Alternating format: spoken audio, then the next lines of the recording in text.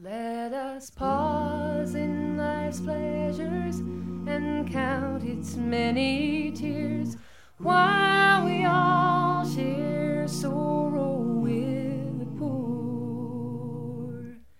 There's a song that will linger forever in our ears. Oh, hard times come again no more. 'Tis the song, the sigh of the weary. Hard times come again no more. Many days you have lingered.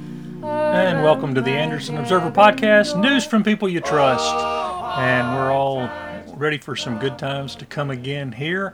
And I just want to say the Anderson Observer Podcast, which is news from people you trust, is brought to you by Sullivan's Metropolitan Grill, Anderson's finest dining establishment for more than 20 years. When Bill Nickus decided to launch Sullivan's downtown, it was a ghost town. He kicked off a renaissance downtown Anderson at a time where nobody wanted to go downtown. It was largely abandoned. And in those years since, Sullivan's has been named one of America's top 100 restaurants, and with good reason, with people driving from Atlanta, Charlotte, all over just to visit and eat there.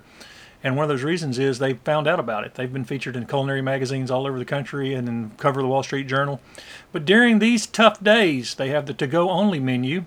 And Sullivan's has continued to offer their excellent menu curbside and delivery. And I hope you're all taking advantage of this and supporting our local businesses and restaurants. And they have specials all the time you want to take advantage of. Very good food. We picked it up ourselves. It's really good. And, of course, when things return to normal, don't forget Sullivan's Caters. They offer fine white tablecloth catering of the best food you can get at the same prices you'll pay for those tin pans full of macaroni and cheese and chicken. Sullivan's has long been a sponsor of the Anderson Observer Podcast, and Bill Nickus is a very good friend of mine. So, it's a win-win for us here, and I always like to talk about Sullivan's because I believe in it. But for more information, you can find out more. Visit Sullivan's Metropolitan Grill on Facebook or online. And it has been another great week in Anderson, in spite of the stay-at-home or go directly to work orders that are still in place and all that goes with that stuff. Spring, and of course the pollen is in full swing. You can see it everywhere. But the good news is allergy sufferers can now wear surgical masks everywhere without anybody making fun of them or drawing too much attention, since everybody's wearing them for the virus anyway. Well, not everybody, but some people are. Speaking of those masks, if you're one of those people, if you have access to one, it's still a good idea to wear a mask in the grocery store or pharmacy or any other place you might be around other people. A bandit-style bandana is also okay if you don't have a mask. It just provides some protection for you and also for the people you'll be around. You may be one of those people who can get it and have no symptoms and be immune, but you may spread it to someone else. And I am weary of those people maintaining this is just another flu, forgetting that by today, or actually yesterday, last night, the number of Americans who died from the coronavirus in about 6 or 7 weeks has passed the number that died during the entire Vietnam War. And just think about that. That's nearly 60,000 deaths in less than 2 months. And the problem is we don't know that much about it. It's serious and it affects us all. And this week I talked to a number of local leaders about this. I talked to Anderson Mayor Terrence Roberts about how the city is meeting the challenge, Anderson School District 5 Superintendent Tom Wilson about schools dealing with this virus and the changes they had to make, and Meals on Wheels of Anderson Executive Director Lori Ashley, who is grateful for community support as they start this new food program for seniors across the county during this time. I also talked to Anderson County Councilman Craig Wooten, who is seeking new challenges for political offices. He runs for the state Senate, South Carolina Senate Seat 3, and he was going to talk to me a little bit. He talked to me a little bit about how candidates are facing certain challenges heading into the June 9th GOP primary. Also talked to Glenn Brill, Director of Parks, Recreation, and Tourism for Anderson County, who has some good news about other friends and neighbors helping out. And I talked to Tanya Winbush, the new Director of the Anderson County Democratic Party. But first, I want to go through a few news stories or things that are going on. Anderson School District 5 had planned to have a virtual, sort of an online with students-only graduation. Students would have attended. They had planned on going to the New Spring Auditorium and renting it and putting students 4 or 5 seats apart and having no friends or family in attendance and only a few teachers. But they had too many complaints and questions, and it got too confusing, so they decided just to pull the plug and maybe, if they can, hold graduation at a later date. But graduates can now pick up their diplomas June 1st from Hannah or Westside. They'll be available, and school's going to be out that last week of May. and school is still going on. We'll talk a little bit more about that. If you've been out to the Civic Center trying to walk around that track to get a little sunshine, you'll notice the ducks are gone. The ducks were removed from Chris Taylor Park due to a duck viral enteritis duck plague that is a worldwide disease caused by this it has nothing to do with the coronavirus. It's the alpha herpes, and it's a family that causes an acute disease with a very high mortality rate among flocks of ducks, geese, and swans. And it can be spread both vertically and horizontally, which means through the water and direct contact. Don't think it can hurt people, and we don't have any word on whether the new ducks are going to come back out there. Suits me fine if they don't. Those ducks and those geese, particularly the geese, just made a mess. And I know they were very photogenic and people like to see them, but that'd be all right with me if the ducks didn't come back to the Civic Center. ANMED's now requiring all patients arriving for appointments or procedures to wear face coverings. This applies to patients arriving at the hospital on all campuses, emergency rooms, outpatient facilities, physician practices. Those who don't have a mask can use a bandana, scarf, sports buff. And if you arrive without one, don't worry. I took somebody to the hospital today, and they had masks at the front desk for people who don't have them. And I had mine on, and I noticed some people didn't. They were telling them you got to put one of these on. They also check your temperature and ask you a few questions about if you traveled and those kind of basic things to see if you were high risk for the coronavirus before they'll let you into any of those facilities. And if you are one of those people trying to avoid too much direct contact, remember the Anderson County Library is offering not only a digital library card if you didn't have a library card, but now they have curbside service where you can call the library and find and get books and pick them up and request books. The easiest way is the digital. If you have access to that, if you have an e-reader, it's incredible. I have already checked out maybe and read half a dozen books in the last few weeks from the library, and a few audio books as well. So I read the books on my Kindle, listen to them on my phone. It's amazingly easy. And I want to say a special thanks to Faithline and Annie Sutton, Brianna McDonald, and all those other folks at the Anderson County Library that have worked to make our library among the very best in the state. And during this time when people that are home, that aren't working, are looking for something to do, that don't have to spend any money, free books, free audio books, free movies, free television, even free comic books and stuff people can read is a really nice option for a lot of folks who are stuck at home to have. There's other good news as well, and I love the stories about our community coming together. You'll remember a couple of weeks ago we talked about how the community stepped up to help AIM, and now Meals on Wheels of Anderson, Anderson County, Southern Way Catering, and a primary source of funding, Blue Cross Blue Shield of South Carolina, are working together to provide food for seniors across Anderson County for the next 6 weeks. That was just announced today that Blue Cross Blue Shield of South Carolina was the primary source of the funds. They'd kind of held that close to the vest. They'd been named a partner, but now we know they're the ones who provided the money. That distribution began Tuesday at the Anderson County Civic Center, and together over the next 6 weeks, these groups are expected to provide about 5,000 meals to the senior population in Anderson. The program did kick off Tuesday at the Civic Center with about 500 meals distributed, and while there were fewer meals, there was still a steady line later Tuesday at the Pendleton location.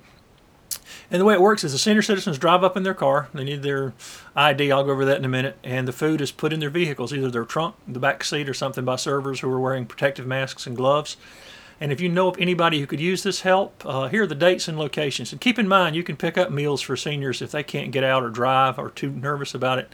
If you visit one of these sites as well, please check the Meals on Wheels Facebook site for more information to get details.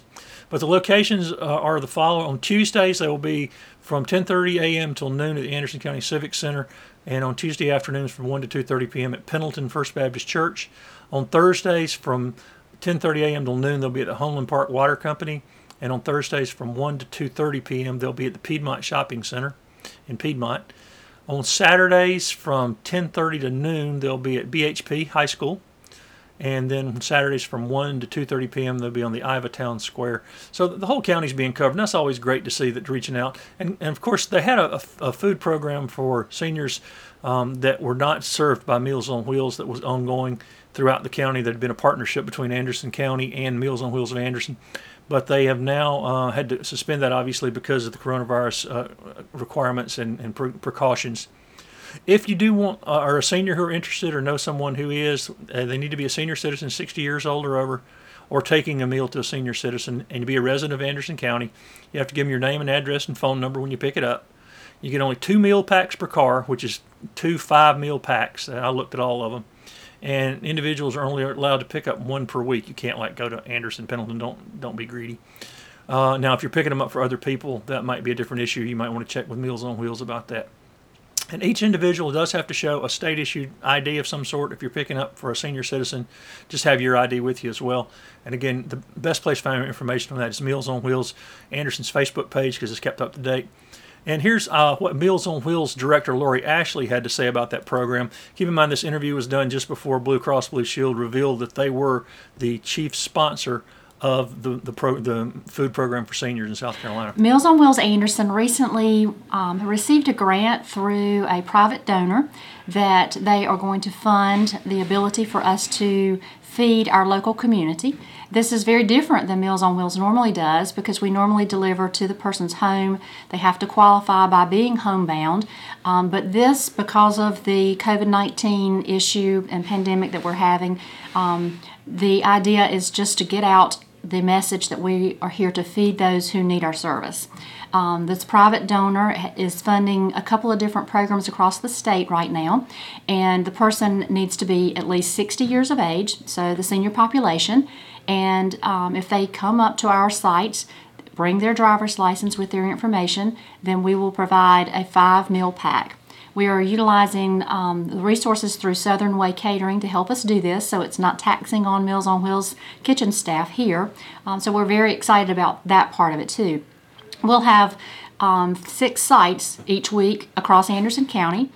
Our sites are on Tuesday. We will have the Anderson Civic Center from 10:30 to 12, and then we'll move over to Pendleton First Baptist Church from 1 until 2:30. And then on Thursdays, we'll be at Homeland Park Water Company from 10:30 to 12, and then from 1 to 2:30 we'll be at the Piedmont Shopping Center in Powdersville. And then again on Saturday, we'll be at Belton Honiopath High School from 10:30 to 12. And then on Saturday at 1, we'll be at the Iva Town Square until 2:30, or then again until the meals run out. As you know, Meals on Wheels' mission is to deliver to the homebound and to feed the body and soul. We provide that nutritional meal, but we also provide that daily check. And the idea behind this is that the senior population is, 1, afraid to get out of their home, 2, may not be able to go to the grocery stores because of their own immune system.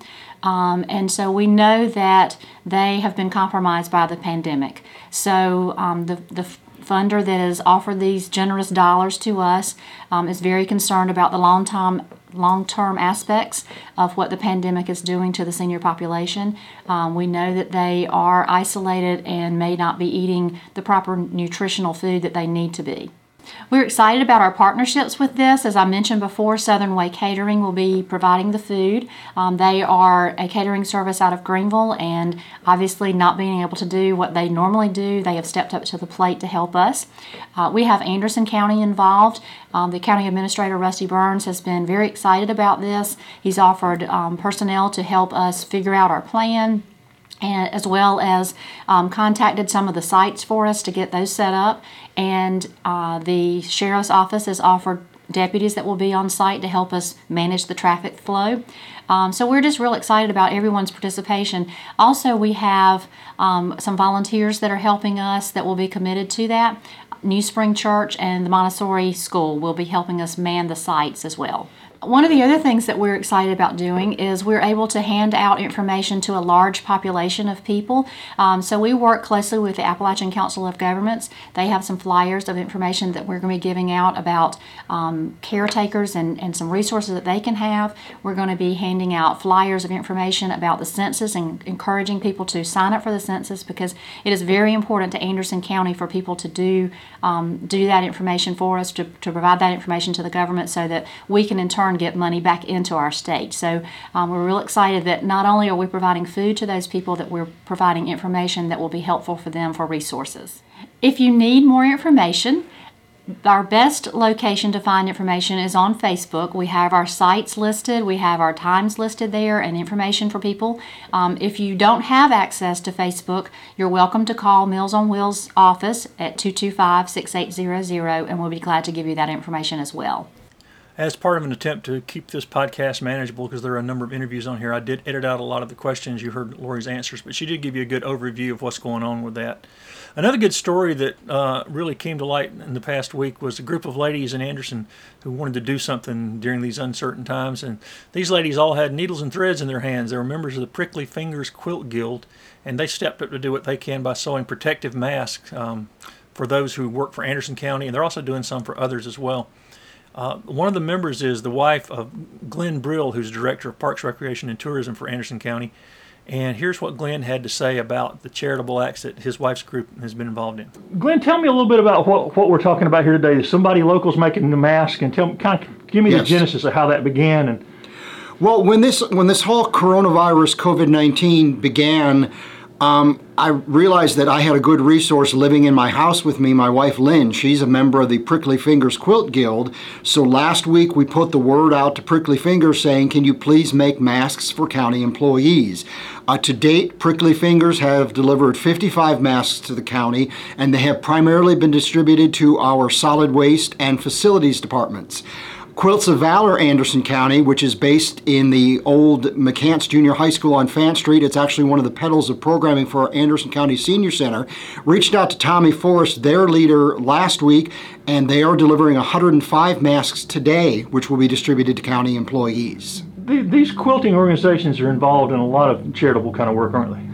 They are. I mean, there are 2 quilt guilds in Anderson, and every other year they have a big quilt show at the Civic Center of Anderson. You know, Quilts of Valor itself is an amazing story because they basically make quilts to wrap veterans in, and they've actually started with just 2 rooms in the McCants Junior High. They've actually grown to a 3rd room, and if we had a 4th room, I'm sure they would take it. But last year they wrapped hundreds of local veterans in quilts, and it's just a real neat program. And these masks, are they going to continue to make them for a while, or? They will. And the beauty of it is that being married to a quilter for 30 years, they all have massive amounts of fabric and thread in their quilting studios. So if we need more masks later, I can put another call out, and I'm sure they will answer the call. And I know that for sure Quilts of Valor can do that, because I know they did 1,000 masks for AnMed Hospital a few weeks ago. So I'm sure they could easily come up with another 100 or 200 if we needed them. So it's good to see these good stories coming out of this challenging time here, people stepping up. It really is. I've actually noticed in dealing with the public, people have just become nicer. I mean, there are some people who are often cranky or suspicious of the county, and when I'm talking to them, they're nice, they're understanding, and they want to work together. So if that's what comes out of the coronavirus, we have a nicer society, that's a positive. I agree with Glenn. That is a positive, and I am seeing people in some cases being kinder. I'd like to see more of it. Sometimes the people out in the grocery stores or the pharmacies or places are tired or nervous or not feeling good, and they're a little snippy. It's easy to get that way quick, but I do appreciate the acts of goodwill we are seeing. Meanwhile, while folks are doing those kind of things, other people are having to work. And I caught up with the mayor of Anderson, Terrence Roberts, to talk about how the city is progressing during these days of pandemic. Yeah, since this has all sort of come into full swing, I mean, who knows when it started, but when it came into full swing, all the restrictions and stuff, how has the city moved to deal with all this new way of looking at things for temporary times? Well, speaking of bragging on people, I do want to brag on our administrative team in particular. David McEwen has done a stellar job in leading the city during this unprecedented time of tackling the coronavirus. You know, we were pretty much right on the number of weeks that we've been into this. He positioned the city very well. First of all, just thinking the safety of our employees, and just from opening up just the necessary function as far as building restrictions. Most of our buildings are not being entered by the public, but we've had to keep certain aspects of our bids. For example, our water department. Even though customers can't come in, we do have a drive-in window where they can come up and make payments on water buildings. Our police and public works and our firefighters have had to be out there, and so we've taken a number of precautions throughout that part of the organization to protect our employees. So those are some of the things that we've been doing. Yeah, and people forget. I mean, things that have to be done, y'all have to do. So the city is still open for business, even though it's had to adjust and do some limited kind of things, right? Yeah, I mean, we still are actively running our transit system now, and because people, even though we had to stay at home, go to work, stay at home, we still had to get people to work. And so we've had to adjust the way we've done that. We're cleaning buses as far as trying to keep those places clean and sanitized.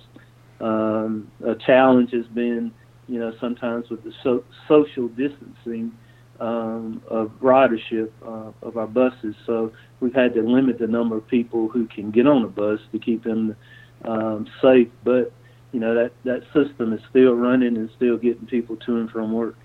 Right. And how is this? I know everybody's talking about the effect of the economy. Economically, how is this affecting the city? Well, economically, we were in a strong financial position in regards to our reserves, our balance sheet, and I guess that's why you save money. The cities and municipalities and local governments, we have to balance our budgets every year, and so our fund balance was in a situation where it helped us. Now, having said that, we've done things like delay collections of business licenses and certain other things, and that's the biggest thing that would affect small business or businesses throughout the city. And so we obviously have to watch our bottom line, but I think financially we're doing okay. Well, that's good to hear. I was thinking maybe the hospitality tax might take a hit if this keeps going on much longer because of the restaurants. Yeah, I mean, no doubt about it. If anything, as you know, the 2% on prepared foods and beverages has obviously decreased over the last 30 days. Now, that might force us to delay hospitality projects. But, that's just the nature of the beast. So we'll have to just play that by ear. Did you ever anticipate in all your years as a community citizen and as a mayor we'd run into something this odd? No. I was just telling a young man I've known for a while, I think, Charlie's, I think, 27, and or early 24 maybe, 24, he's somewhere in that age. And I asked him, how old he was when 9/11 happened, and I think he said he might have been in the second grade. He remembers that. But for me and you, we remember other things, too. Kennedy, Vietnam, right. King, but this is. I just turned 60, so this is. I think I'll be able to tell my grandchildren that this was a very of my lifetime. I think this is probably the oddest situation that we've been in. Do you think there's any things we've learned from this time of having to do things differently that might benefit us going ahead? I do. I think probably one of the things I've noticed is, and I've said this before, I think is this whole experience has been a lesson in human caring.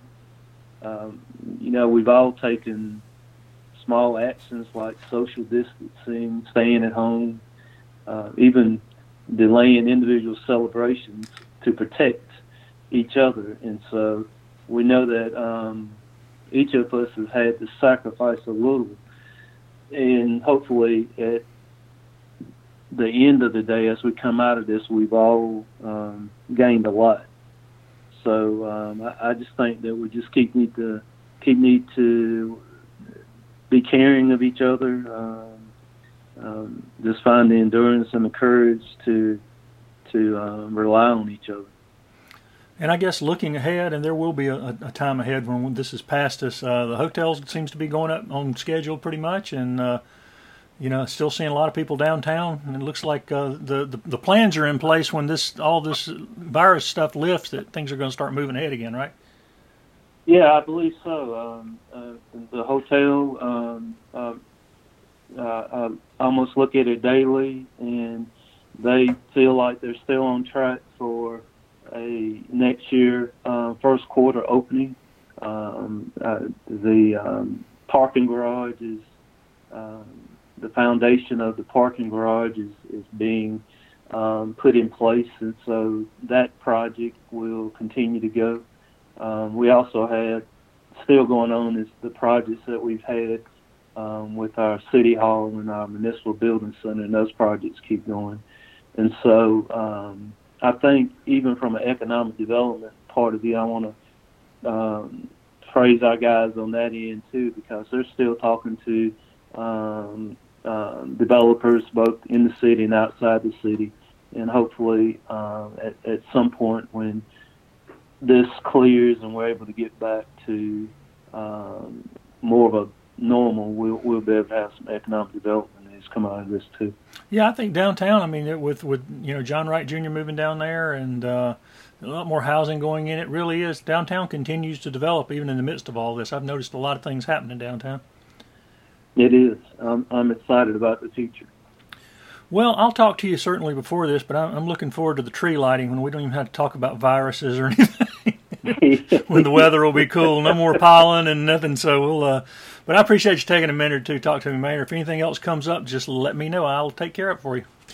Not exactly sure what I was telling the mayor at the end of that interview. I don't know what I can take care of for the city, but if there's anything I can do to help the city or the county during these times, I'm always there. The Observer has always been an advocate for people doing anything good, and we will continue to do that. Not only the city, and of course last week we talked to the Anderson County Administrator Rusty Burns and just talked to the mayor, but the schools across the county have really been hit hard by the challenges of this coronavirus.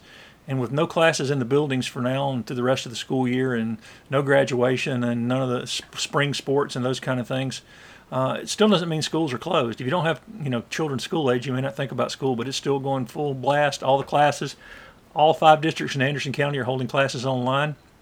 And also hard at work delivering tens of thousands of meals to students in each one of the districts. All 5 superintendents told me their cafeteria staffs and bus drivers have been really amazing in stepping up to help make sure that none of the kids go hungry. And some of the teachers and coaches and principals ride on those buses out, and the kids are really happy to see them. And I did talk to Anderson School District 5 Superintendent Tom Wilson about how his schools have worked to meet the challenges of this new way to have to do school. Tom, a lot of people who don't have school-age kids think schools are closed. They think school's over for the year. Obviously, that's not true. Explain to people what's been going on and how y'all handle it in District 5. Yeah, the best way to describe that, it's not traditional school, but it's still school. All our students are getting assignments through technology, through Chromebooks, which are like a laptop. We have them all issued from kindergarten through 12th grade. And their teachers are going online with them every day or with their parents, depending on the age of the child. And our teachers are working every day, our administrators in schools, obviously not 8 hours a day. We required, with our e-learning approval, to have 3.5 hours of instruction a day. And we have bus drivers that are working, cafeteria staffs working, custodians, maintenance, clerical staff, folks are working different hours to make sure they accumulate their time. Some will work additional hours this summer to, ensure that everybody meets those requirements.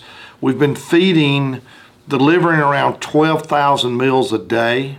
That's breakfast and lunch. We deliver a breakfast and a lunch around noon each day.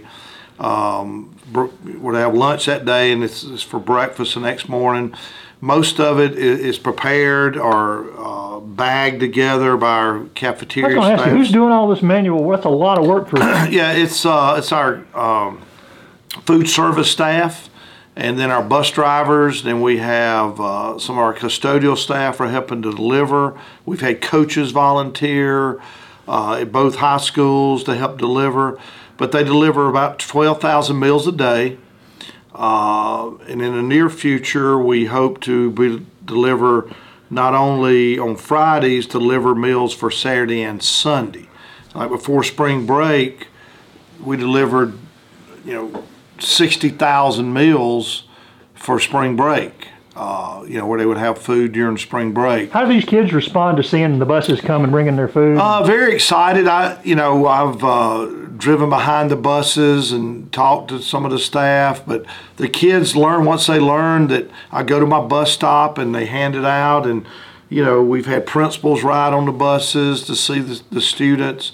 I think it's very well received. We've had some kids show up that they're not even our students, but we don't know who they are, but they're kids that are hungry, and we certainly give them food as well. And the feedback's been very positive. In fact, we've had more calls about feeding than we have instruction, which shows you the desperate situation a lot of families are in right now. And if we don't flatten the curve soon, it's going to get worse as more and more people lose jobs or unemployed or whatever. But it's been I can't speak enough about how our culinary services. Those people are often forgotten. Oh yeah, and they've been working overtime. Our bus drivers have been just team players. They know all the kids, so when they go to a bus stop, they know, where's Greg's brother? He's supposed to be here. Well, you be sure to give this to him. And I've seen parents waving at the buses. So it's been a team effort. The instruction in the classroom or through our e-learning. Before we get out of that, the challenge too is to maintain safety while you're doing that. That makes it even harder than just packing stuff up and handing it out. Yeah. And we've been very fortunate that we haven't had anybody that's has gotten a virus or anything, and people are practicing safe distance, washing hands obviously, and wearing gloves and different things to protect themselves. But it's been a Herculean effort, and a lot of districts, and we do have some pickup sites as well at some of our schools for folks that parents want to come out and pick it up, but we're staying with the delivery model till this school year's over. Some districts around the state, tried that early on, but we're committed to it, and then once summer gets here, we'll do our summer feeding program like we've done in the past. And you mentioned instruction. Anderson 5 was sort of in a unique position in South Carolina that y'all were the first ones to do distance learning and the online learning and stuff. But it wasn't intended to go this long. How has that been working out? Yeah, originally, and we were the first to be selected and worked with the General Assembly to get a proviso passed to allow us to do it, and we were approved by the EOC. Now there's 15 districts around the state that are e-learning approved. And actually, we mentor 5 other districts around the state. And, originally it was set up for a 3 or 4 day event. And, but we've been very fortunate that what a lot of districts don't do, which I'm proud of us, is having an e-learning program is really a 3-legged stool. You got to have the technology, you got to have the devices, then you got to have the instructional support, and we have what we call DISs, Digital Integration Specialists, at each school. So they work with the teachers to push out assignments and work with them on implementing this kind of instruction. Also, we have to have break it and fix people, because you've got 13,000 devices out in the community. They're going to break. They drop them. The glass cracks or something, and that's why here at the office we have the Chrome Depot, where people can. You may have seen the signs when you come in. If you have a problem with your Chromebook, you come up, you go to the basement. We have a reset, where it's all blocked off. Our technicians look at it. If it can be fixed quick, we fix it. If not, we give them another Chromebook to use. So that's been a very positive support staff, and that just shows you got to have all those components, and you just can't give everybody a Chromebook or a laptop and say, look, go figure this out, because it's too many. It's a moving target.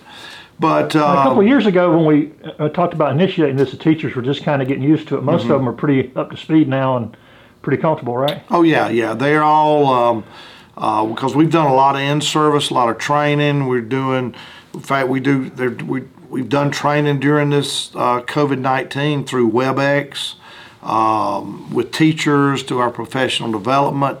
We're up in fact, next year we're upgrading all our technology in all the classrooms, and the teachers are getting new laptops, with more horsepower than what we have. So it's about a $4.5 million, $5 million project that we were already going to do anyway.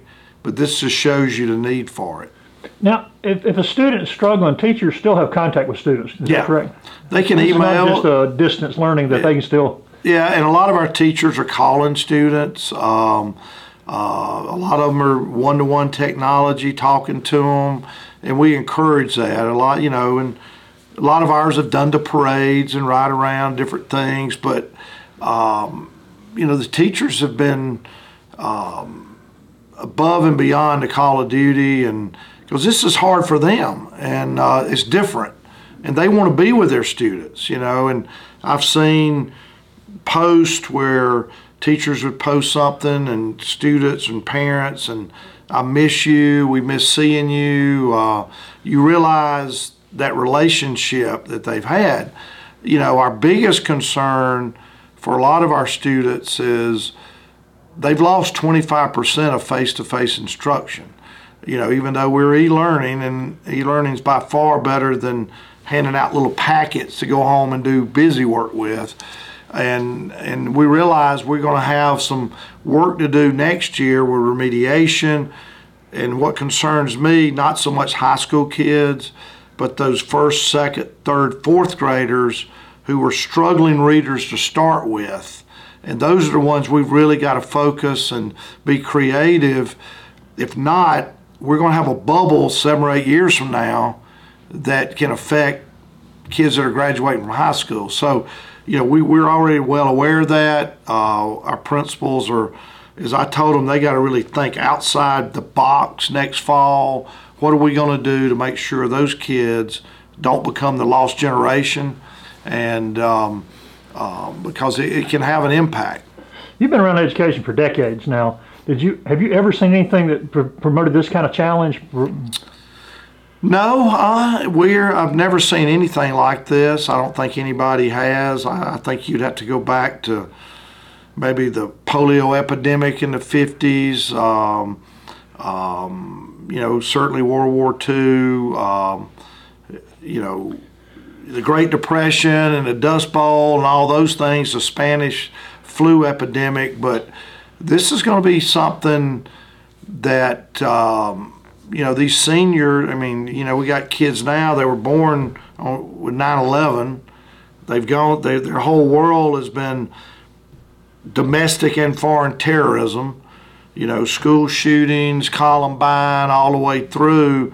And now here with their senior year, there's no proms, there's no yearbook, signing yearbooks as part of the culture. So it's been it's been a difficult time for a lot of those seniors who have gone through this their whole career. And but I do think in the long run, hopefully in the long run, going through this will make us a stronger. I know in communities you see more people walking, you see more neighbors talking, more families are eating together. It kind of reminds me, and I'm probably older than most viewers, but it reminds me of being a kid when we never ate out. You ate 3 meals a day at your house, and you see more kids playing in the yard, riding bicycles. So in a way, I think there's some positive things out of it that hopefully will make us a better people in the long run. And what about lessons maybe that will be beneficial moving forward in education? Have there been things y'all have learned that you might not have thought about or tried if it hadn't been for this? No, because we had, we'd used e-learning. Each time we used it, we got better. We first did it, there were a lot of glitches. I mean, like any implementation dip you have with something new. But each time we've used it, I think we're highly skilled at it now. I can comfortably say I think we're certainly the leader, the standard bearer in the state, because we've been doing it longer. And we've invested $11 or $12 million to get to this point. There were some folks around the state that thought e-learning was, a waste, but I think everybody's seeing it now that, that it's paid off. And we were discussing earlier today that I think we're going to see a lot of folks realize things can be done from home, in the world, in the workplace. And it's been done a lot in big metro areas, Atlanta, New York, but in more smaller places, you don't see as much teleworking as you do in bigger cities. But now we're seeing that there are a lot of jobs can be done from, a computer and a cell phone. But on the other hand, there are a lot that can't. And I think this whole experience has taught us that maybe what we thought was essential was not as essential as we thought. Right now, the folks that are very essential are people that are stocking shelves in grocery stores, those truck drivers that are delivering products, people that here before we may have never thought about, but I think their stock went up, that these folks are important to our survival. What about the kids who've missed spring sports and stuff? I mean, that's another loss there. Yeah, it's gone and you can't get it back. And you hate it because, there's kids that were going to be state champions, perhaps as a team or individually. We've had some returning state champions in track and field or whatever that wanted to compete. That's not going to happen. And it's they'll never get it back. And as a parent told me who has a senior, she said, the sad thing is they left school on that Friday, the 13th of March, I guess, and they never went back. There was no closure. And it's almost like, it's a ghost town and we can't go back. And so we're working now to how we can get back and get their personal belongings out of the schools and those type things. And you hate it for all the kids, but particularly the seniors that you worked to this point and all those things that are kind of the rite of passage, honors night, yearbook signings, all those things that prom, they're just not going to happen. With the economy struggling the way it is, how has that affected bond issues and those kind of things? Is that going to be a difficult thing for y'all, or are y'all okay? Or? Well, we're not going to have any bond referendum. We have discussed how's this going to impact sales tax. And I've had conversations with people that, look, it may not be as bad as you think, because a friend of mine told me that a friend of his owns a paint store, and last month was the best month they've ever had. So you get, Home Depot, Lowe's, you see people buying, pallets. Parking lots full. Yeah, because people are like, hey, I can get all these home projects done. I've been wanting to paint the inside. I've been wanting to put out bark, pine straw, pressure wash. So I think you'll, hey, let's buy some bicycles and exercise. kids are, so I think, sure, we're going to lose sales tax from restaurants. And the restaurant business obviously is down. Now there's a lot of takeout, and it's certainly not 100%. But I think there's other places we're going to see a growth of sales tax. So hopefully it won't be as bad as, because originally I thought, oh, this is going to kill. But people are buying things that they wouldn't have probably bought.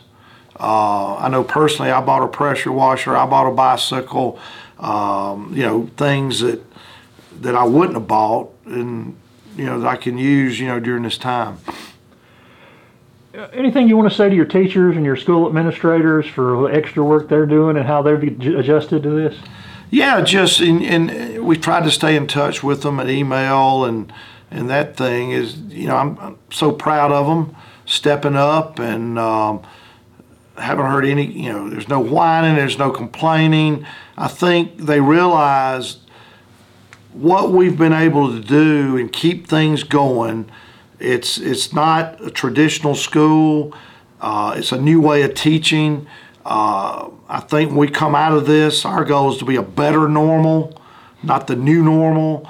And they realize it wasn't the government, it wasn't Washington, it wasn't Columbia. It was our teachers, our bus drivers, our cafeteria workers that said, look, we're going to do whatever we got to do to take care of our kids. And also, I think the general public is going to look perhaps at public education differently, that they stepped up. As we get bashed a lot of times and, from the various sources, but I think people are going to look at public education differently. And I know a lot of those parents who will be able to say, yeah, when my child needed help came. And the parents who had to homeschool or take care of their kids' lessons at home are going to appreciate them having somewhere to go to school and they can go to work, because child care issues have popped up too with it. Yeah. The other rite of passage that obviously your seniors are looking forward to is graduation, and you said you had some news on that. And I guess the final thing is, if parents of students have any questions, who do they contact, and how can they help during this e-learning process to help their kids finish out the year? Well, if they have any questions, obviously the best point is their teacher to start with, and then their principal. And I think just have a structured day with your student. We've had some parents go, look, I don't know how to teach my child to read. Well, one of the best things is just read to them, but just stay structured with it. We will probably, our plan is to end e-learning on the May 22nd, and all the work would have to be, I'm looking at my notes, all the work would be completed on May 27th. So then after May 27th, e-learning really would be over. And so if they can just, keep their, keep grinding another month, and we'll get out of this and we'll have a summer, and hopefully by summer things will open up more, and then we'll gear up for next fall. And how has this affected gearing up for the fall? I mean, this uncertainty stuff. Well, actually, in the next week or so, we'll start preparing our schools with going ahead and doing summer projects, summer cleaning. In a way, it helps us with summer projects. Like, for example, at TL Hanna, we're replacing a lot of carpet there and some tile. So we'll go ahead and get started on that. We have projects at all the schools that we do each summer. And it just, it just gets to be a crunch to try to get it done before kids get back. So this gives us another month. And we don't have any major construction projects right now. We're finishing up at Hanna. Well, we won't be finished, but we're building those new concessions and bathrooms there. So we'll, they'll be working through the summer. Hopefully by September or so, have that completed. And then hopefully in the fall, we'll be back to normal and playing football and band and kind of put this behind us. And hopefully we'll have a vaccine sometime in the future that will protect all of us. And we appreciate all the schools are doing to try to keep kids. That has to be difficult because I've talked to a number of people, including my brother who's a superintendent in another state, and he said none of the online school things that public schools have done have ever been tested at these kind of long distances. And like District 5 has been doing it longer than anybody in the state, so they're a little ahead of the game, but there's still a lot of challenges, and I know a lot of parents have really had to deal with the challenges of helping their kids with that in ways they never have before. We do appreciate all they're doing and all the folks that sometimes are forgotten, the bus drivers, the cafeteria folks that are doing, and during this time when you think about people that are essential or out working, those people are, including our teachers who are having to figure out how to work from home and still educate the kids. And despite all this going on in education and other places, the political season is still upon us. The big elections in November, and here in South Carolina, the June 9th GOP primary is just over 5 weeks away now. And I want to remind everybody really quick who the candidates for the offices in Anderson County are. Anderson County District 2, County Council District 2, Larry Bright and David Standard are the two GOP nominees that are running. And, of course, the winner will face incumbent Democrat Gracie Floyd in November. Anderson County Council District 5 has County Council Chairman Tommy Dunn, and his challenger is Christine Shirley of the Shirley Farm in Anderson. That winner will run unopposed in November. Anderson County Treasurer, there's a race this year. Incumbent Jason P. Phelps is running against challenger Van James of Anderson, and that winner is unopposed in November. Anderson County Sheriff incumbent is, of course, Chad McBride, you know Chad, and the challenger is former Anderson County Deputy Brandon Surratt. And, of course, the winner there is also running unopposed in November. South Carolina House Seat 10, which covers Anderson, parts of Greenville, parts of Pickens. We have incumbent Wes Cox, who's being challenged by Mark Durham, and that winner is also running unopposed in November. South Carolina House Seat 8 is incumbent Representative Jonathan Hill and challenger Anderson optometrist Vaughn Parfit, and that winner will run unopposed in November. South Carolina Senate Seat 3 is incumbent Richard Cash and challenger current Anderson County Councilman Craig Wooten. That winner is also running unopposed in November. And U.S. Senate has incumbent Lindsey Graham, who will face challengers Duke Beckner, Michael LaPierre, and Joe Reynolds. And the winner of that race in the primary will face Democratic challenger Jamie Harrison in November for the U.S. Senate seat. If you're not registered, you have until May 8th for hand-delivered, or May 10th by email or fax, or May 11th postmarked, which is to register, so it's coming up pretty quick. And you can register online quickly at scvotes.org, which is the best site to go to check everything. You could even check a sample ballot there and see who you'll be voting for and how by putting in your stuff, your home address, and it'll show you who you're eligible to vote for. Absentee ballots in Anderson County are already available, and you can find out more at the website or Facebook of Anderson County's Office of Voter Registration and Elections. Let me tell you, Katie Smith and her team at the voter registration office here in Anderson are crackerjack, and they're there to help you all the way through the things. And we've got the new voting machines that some people haven't used yet. If you haven't, they are easier and they are more secure. You have both electronic and a paper ballot to count, so it's much more difficult for those to be questioned because you do have a paper trail. And in these uncertain times, it is a strange time to be a candidate in this election cycle. And I did talk to Anderson County Councilman Craig Wooten, who is running for the Senate 3 Senate seat here in South Carolina, about all the challenges he's facing being an elected official in county council and the things they're facing, and also about being a candidate for a statewide seat and seeking to find the best way to navigate an election during the coronavirus. Couple of quick things, I guess. One, I know county council is working hard on a budget. And what are the challenges of doing all that during the shutdown times? For the county? Yeah. Yeah, I think we almost have to sort of take the template from last year as a starting point, and you like to sort of start from scratch and, just sort of make minor adjustments because we're not afforded the committee days to really dig in depth in all the different things. So Gotta have something by May 15th, right? Yeah, May 15th, a budget has to be presented. Right. So I think you'll see one with similar provisions from last year. Right. And then things that we've already talked about in committee throughout this year. But, like last year, we already had budget workshops by this time, or right. We were talking in depth in public safety or finance about different things. So that conversation happened, level on phones amongst people, but not in a formal meeting where we can really dig deep. Yeah, I know Rusty's trying to figure out how to have a council meeting. That last one was sort of such chaos, nobody could figure out what was going on. Couldn't even hear the council people. Couldn't hear each other. Yeah, and from what I understand, there's interpretation of, when do you have to have a council meeting? Right. What can be afforded to us from a remote location? There's a little bit of Leon's probably trying to figure out, how to interpret things. But then, the chairman has to present an agenda. Right. And so there's sort of a lot of moving parts there. And then at the same time, Rusty has executive control to respond appropriately to the emergency. Right. That's the emergency sort of throws everything out. I mean, it overrides kind of everything temporarily anyway.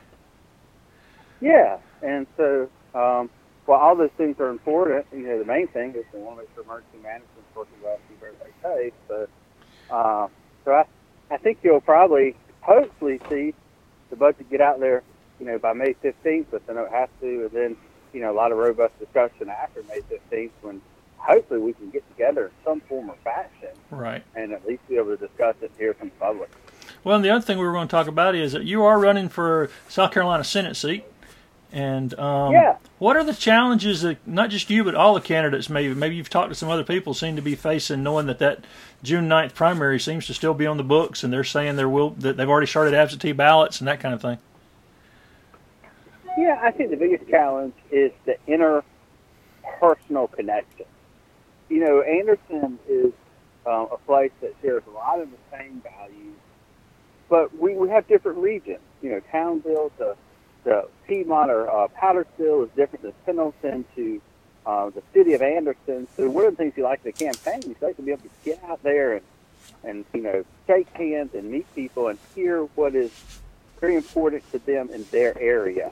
And that's harder to do with this crisis where we're supposed to maintain social distancing and not have an event. So, you're trying to talk to people over the phone and via the web, but never like being there in person, where you can really feel the person's emotion and understand what's important to their community. And you'd already done some of this before this all kicked in, right? I mean, you'd already been out talking to people and making trips around.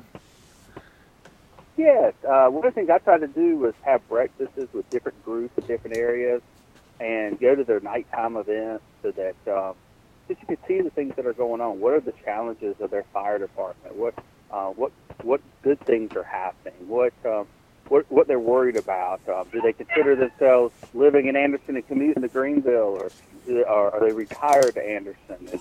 And everybody has a different perspective. They have a different need. So, yeah, I've been doing a whole bunch of that over the last 12 months and was really energized by it. But appropriately so, it came to a halt, and so you still want to be able to communicate with people, but it is a challenge. And I guess the big thing now is to encourage people to do their homework and then get out and vote, or at least absentee vote on the 9th of June, which will be here in just over a month now. Yeah, because with everything that's going on, it just underscores the importance of having strong, relevant leadership, someone who can make decisions, understand what's going on with people, and influence their peers for the betterment of Anderson. So, if anything, this crisis just underscore the importance of our elections and knowing what's going on and lifting up local leaders to represent us and represent us well. Well, and if anybody wants to find out more about your positions and all, where's the best place for them to find out more about you, Craig?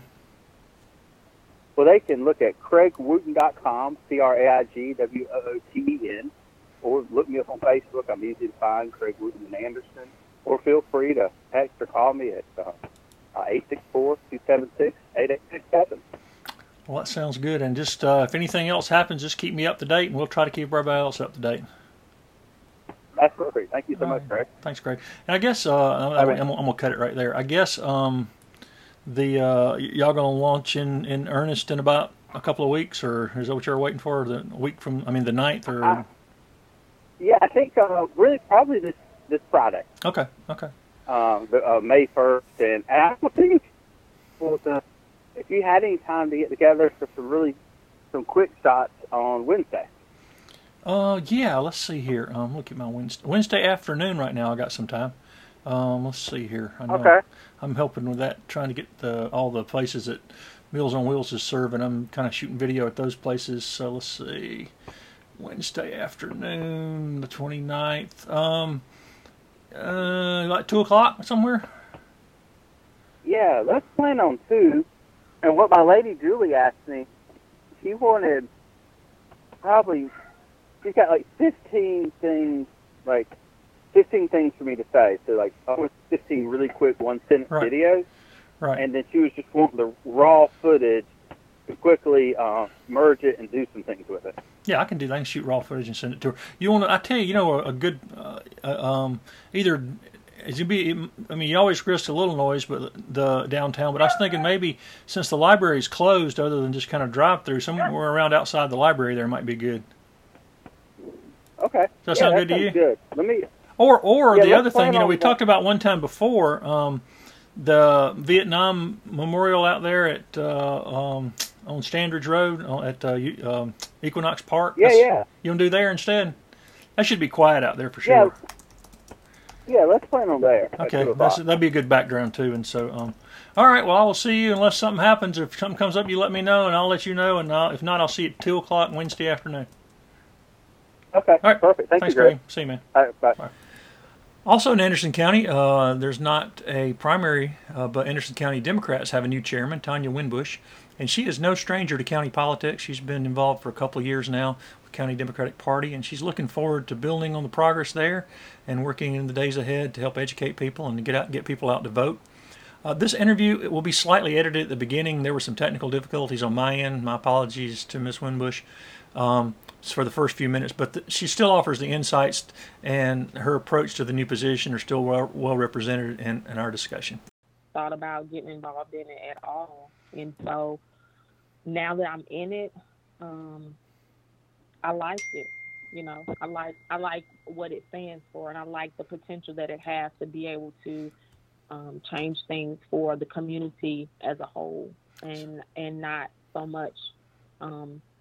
Federal government, but local and state government is what I'm really interested in, and the things that I want to be able to help people in Anderson County come together with policy and legislation to just kind of change everything to be more inclusive, no matter what side of town you live on. Right, and so 2 years as vice chair, and then the Clyburn Fellow, and now what are the big challenges facing the Democratic Party in Anderson County now? So right now it's just complacency. I think a lot of times when we have been read for so long and it's almost been a way of life where you don't even have people who will even run or put their name on the ballot because they feel like they don't even have a chance. They won't even try. I think the complacency has kind of set in that this is just the way it is.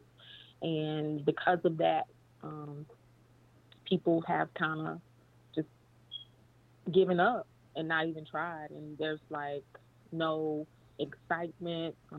There's no will to even try to change things or to make things a little more on an even playing field. And that being the case, my challenge is getting people involved and letting them know that there is an Anderson Democratic Party. There is new leadership in the Anderson Democratic Party, that you have choices now. It's not just all one-sided. We have we have 3 people that we've helped put on the ballot to run in the state and local level. Matter of fact, I think it's 4. And that's something that really has never been done before. And so it has, but not in a very, very, very, very long time. Right. When it's time for election, it's usually just one-sided. It's only one name on the ballot, and that's just what it is.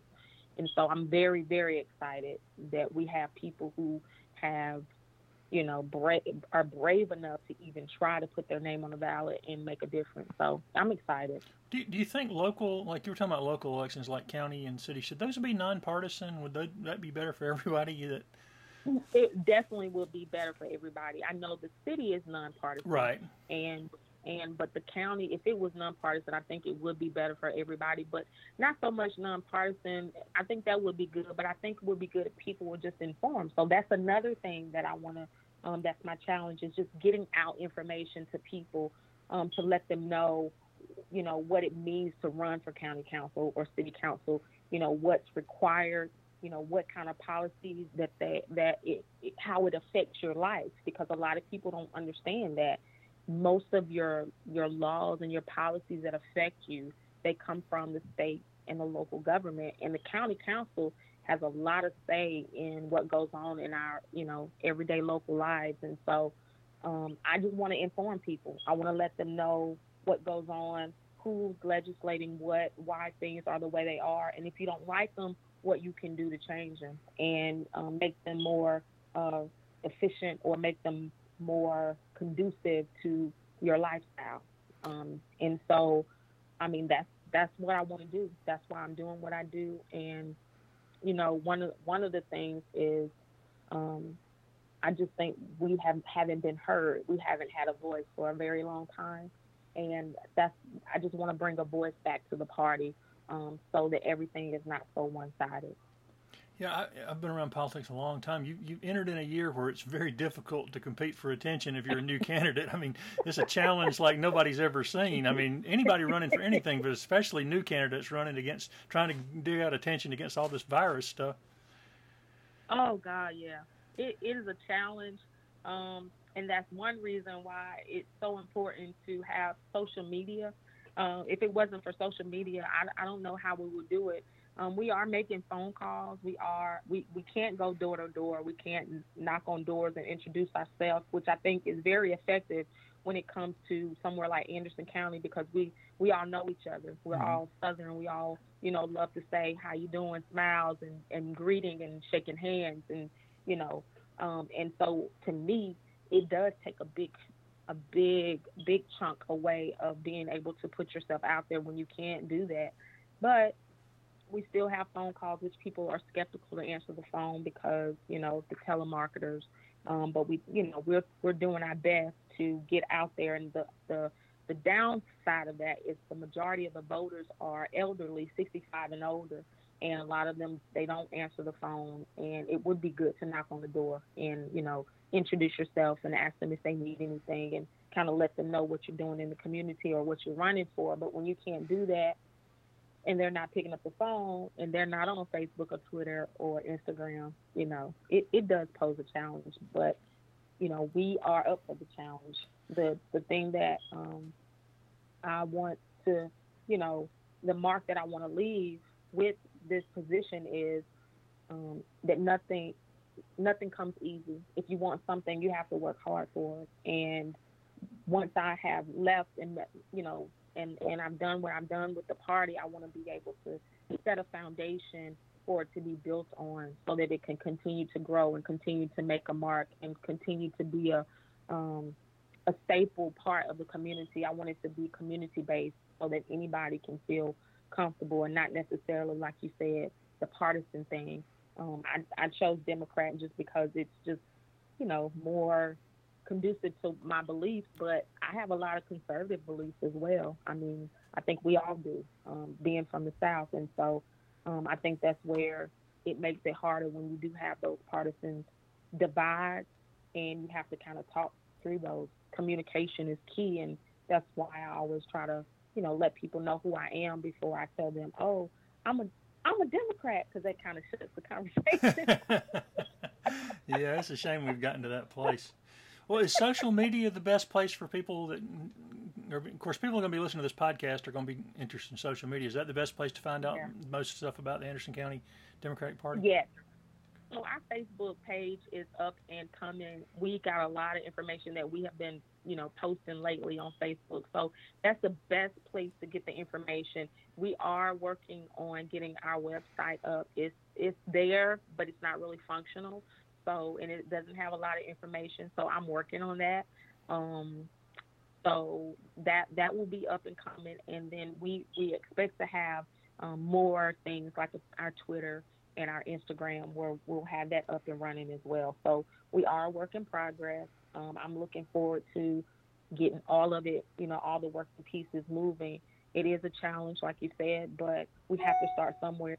Just because it's hard doesn't mean you give up, you tuck your tail and say, oh, this is just too hard. You kind of have to take the challenges head on. And that just comes from my background growing up, my mom and my dad, and also my military. I'm a veteran. I'm a 15-year combat veteran. And so that being said, you have to, you have a mission, you get your mission, you accomplish your mission. You can't complain. You can't say how hard it is. You look at your challenges and you try to do the best to combat those challenges and make sure that your mission is accomplished to the best of your ability. That's just part of being a soldier. And so that's going to be in me no matter what to the day I die. And that's how that's how I take on the things that I want to do and want to accomplish. That sounds like a great approach. I wish you well. I hope that things go well. And I want to, again, all the people I've talked to today are people who have taken time to get involved to make this community a better place. And I want to thank all the guests on this week's podcast. Each of them is a shining example of carrying on and making the best of situations none of us even considered about 6 months ago, back when people were just complaining about Christmas decorations going up too early. My hope is we can all take the precautions to keep the most vulnerable citizens healthy, as well as to make plans to reopen the businesses which have been closed by the state. But rushing it or putting arbitrary dates on a reopen is penny wise and dollar foolish. Schools have time to plan for the fall now, and I'd like to see all the businesses have that sort of time too. And while I understand how hard it is on small local businesses that are being hit by this, including my business, which has been hit very hard, restarting with the confidence that we are ready to go back is a goal that we should have at the front of our list. And it'll put us all back on a path of recovery economically and medically that we can sustain and move ahead and not get caught with a rebound where we have to shut down again because we rush to get back. And in the meantime, if you are healthy and practicing social distancing, wearing a mask when you go out in public, and are really itching for something to do, call our local charities. Any of them will be glad to have you help, either at home making calls or doing something, or maybe even in person for some of you. There's AIM, Meals on Wheels, Salvation Army, the Haven of Rest, Clean Start, Emergency Soup Kitchen, the South Main Mercy Chapel, just to name a few. There are many others. It's also really important. You could make an encouraging phone call to someone you know is home alone during all this, which is a much bigger deal than you think, and it is a very positive thing for the community in helping. You can send thank you notes to friends, family, and neighbors who are working during all this at these essential businesses. And if you attend a church, don't forget to support it. I know a lot of them are suffering financially in a big way from this shift to online-only services, because a lot of the folks that are older aren't accustomed to dealing with giving online, and so the offerings are down. So help out if you can, if that's something you're a part of. We are all offered the opportunity to do something, and the gift is always in the giving, and some of us have more time on our hands than others, and some of us don't. But doing something to make Anderson a better place is just another way to say thank you to those who are working extra hard and long hours in these essential businesses. Well, that's it for this week's Anderson Observer Podcast, news from people you trust. Join me here next week for some interesting economic news, some more interviews, and more. And until then, get out and do something to make Anderson a better place. Seek mirth and beauty, and music light and gay. There are frail forms fainting at the door. Though their voices are silent, their pleading looks will say, "Oh, hard times, come again no more." 'Tis the song, the sigh of the weary. Hard times, come again no more. Many days you have lingered around my cabin door. Oh, hard times, come again no more. There's a pale, drooping maiden who toils her life away with a worn heart whose better days are o'er. Though her voice would be merry, 'tis sighing all the day.